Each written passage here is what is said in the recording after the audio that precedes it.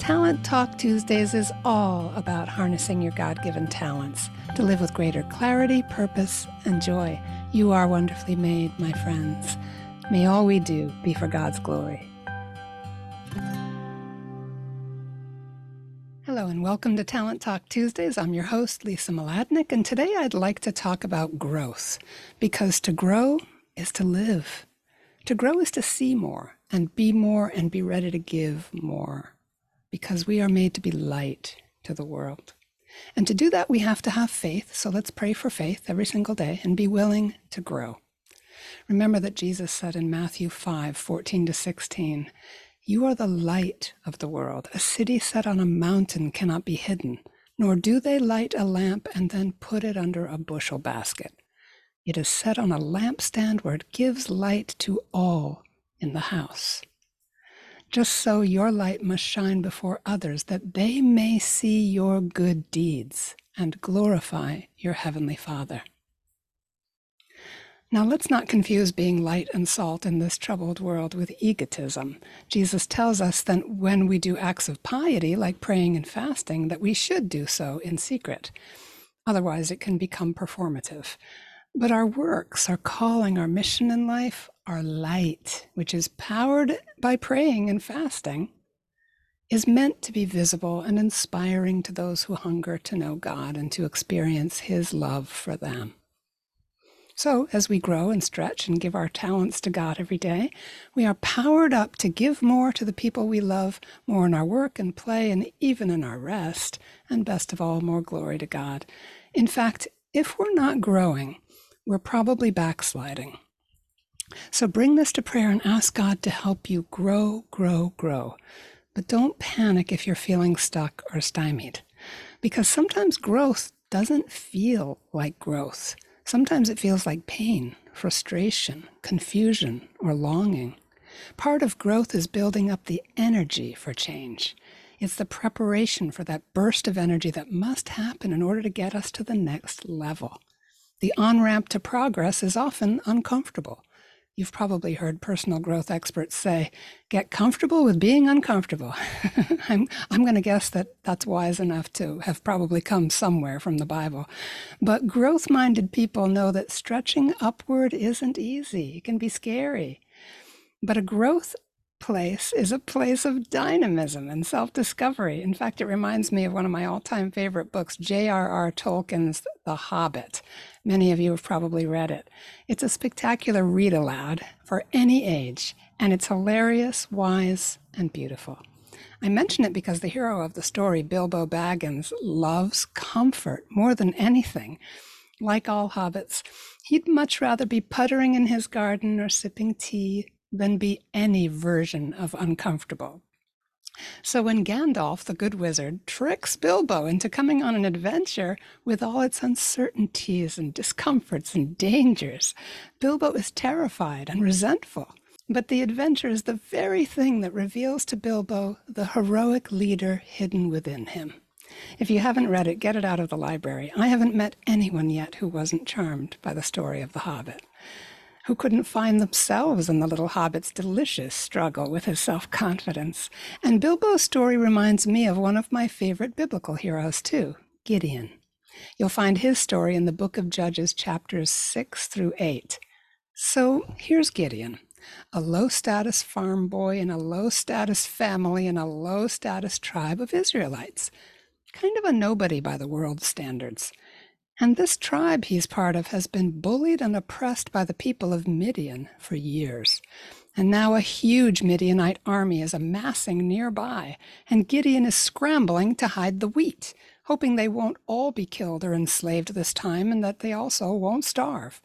When suddenly an angel appears and addresses poor frightened Gideon this way: "The Lord is with you, you mighty warrior."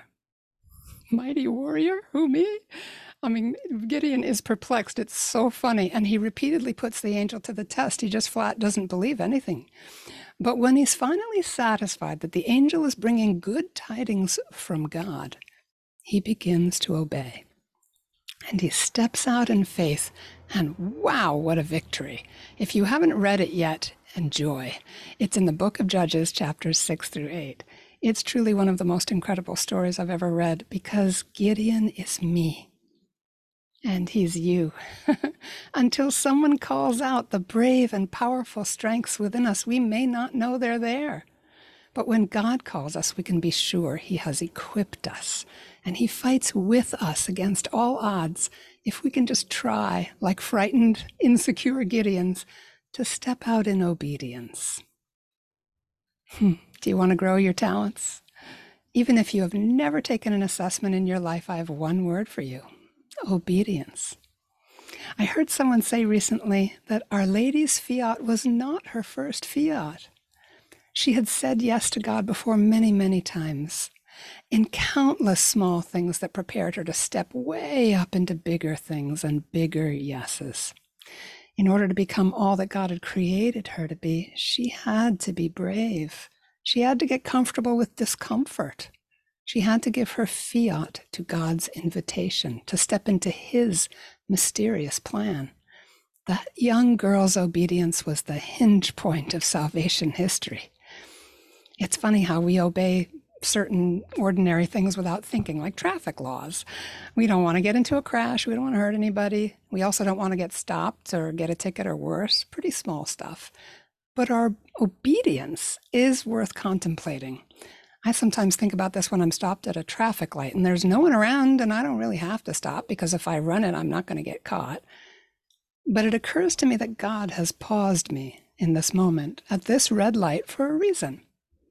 We know that all things work for good for those who love God, who are called according to his purpose. That's Romans 8:28. So it occurs to me that even in that momentary frustration of my forward movement at a red light, God is speaking words of love to me.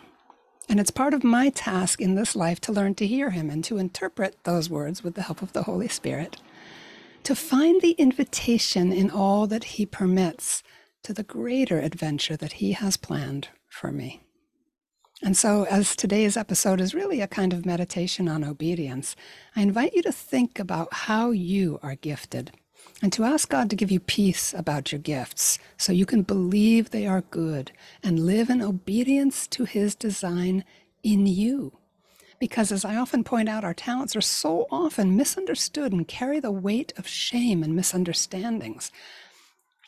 I strongly recommend asking God every morning to bless your gifts, to redeem them, to set them free from any false beliefs you may have picked up along the way, which isn't very normal, sadly, and to ask God to stand against any lies of the enemy that may have convinced you along the way that you are somehow not perfect enough to receive God's love fully and completely, which suggests a huge lie that God is stingy. And ask the Lord for the grace to receive his love just by virtue of having been loved into existence. A completely unique and unrepeatable soul, personally, uniquely precious to the Lord. So that you can embrace his design in you and be obedient to the beauty of who you are. Wonderfully made by a wonderful God. Confess your sins, grow in holiness, and remember, our spiritual enemy attacks our greatest gifts without mercy. He shames us about what is inherently good and therefore an expression of God's love.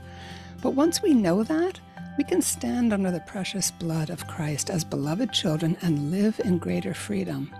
We can grow in faith, in hope, and in love through obedience, trusting like little children.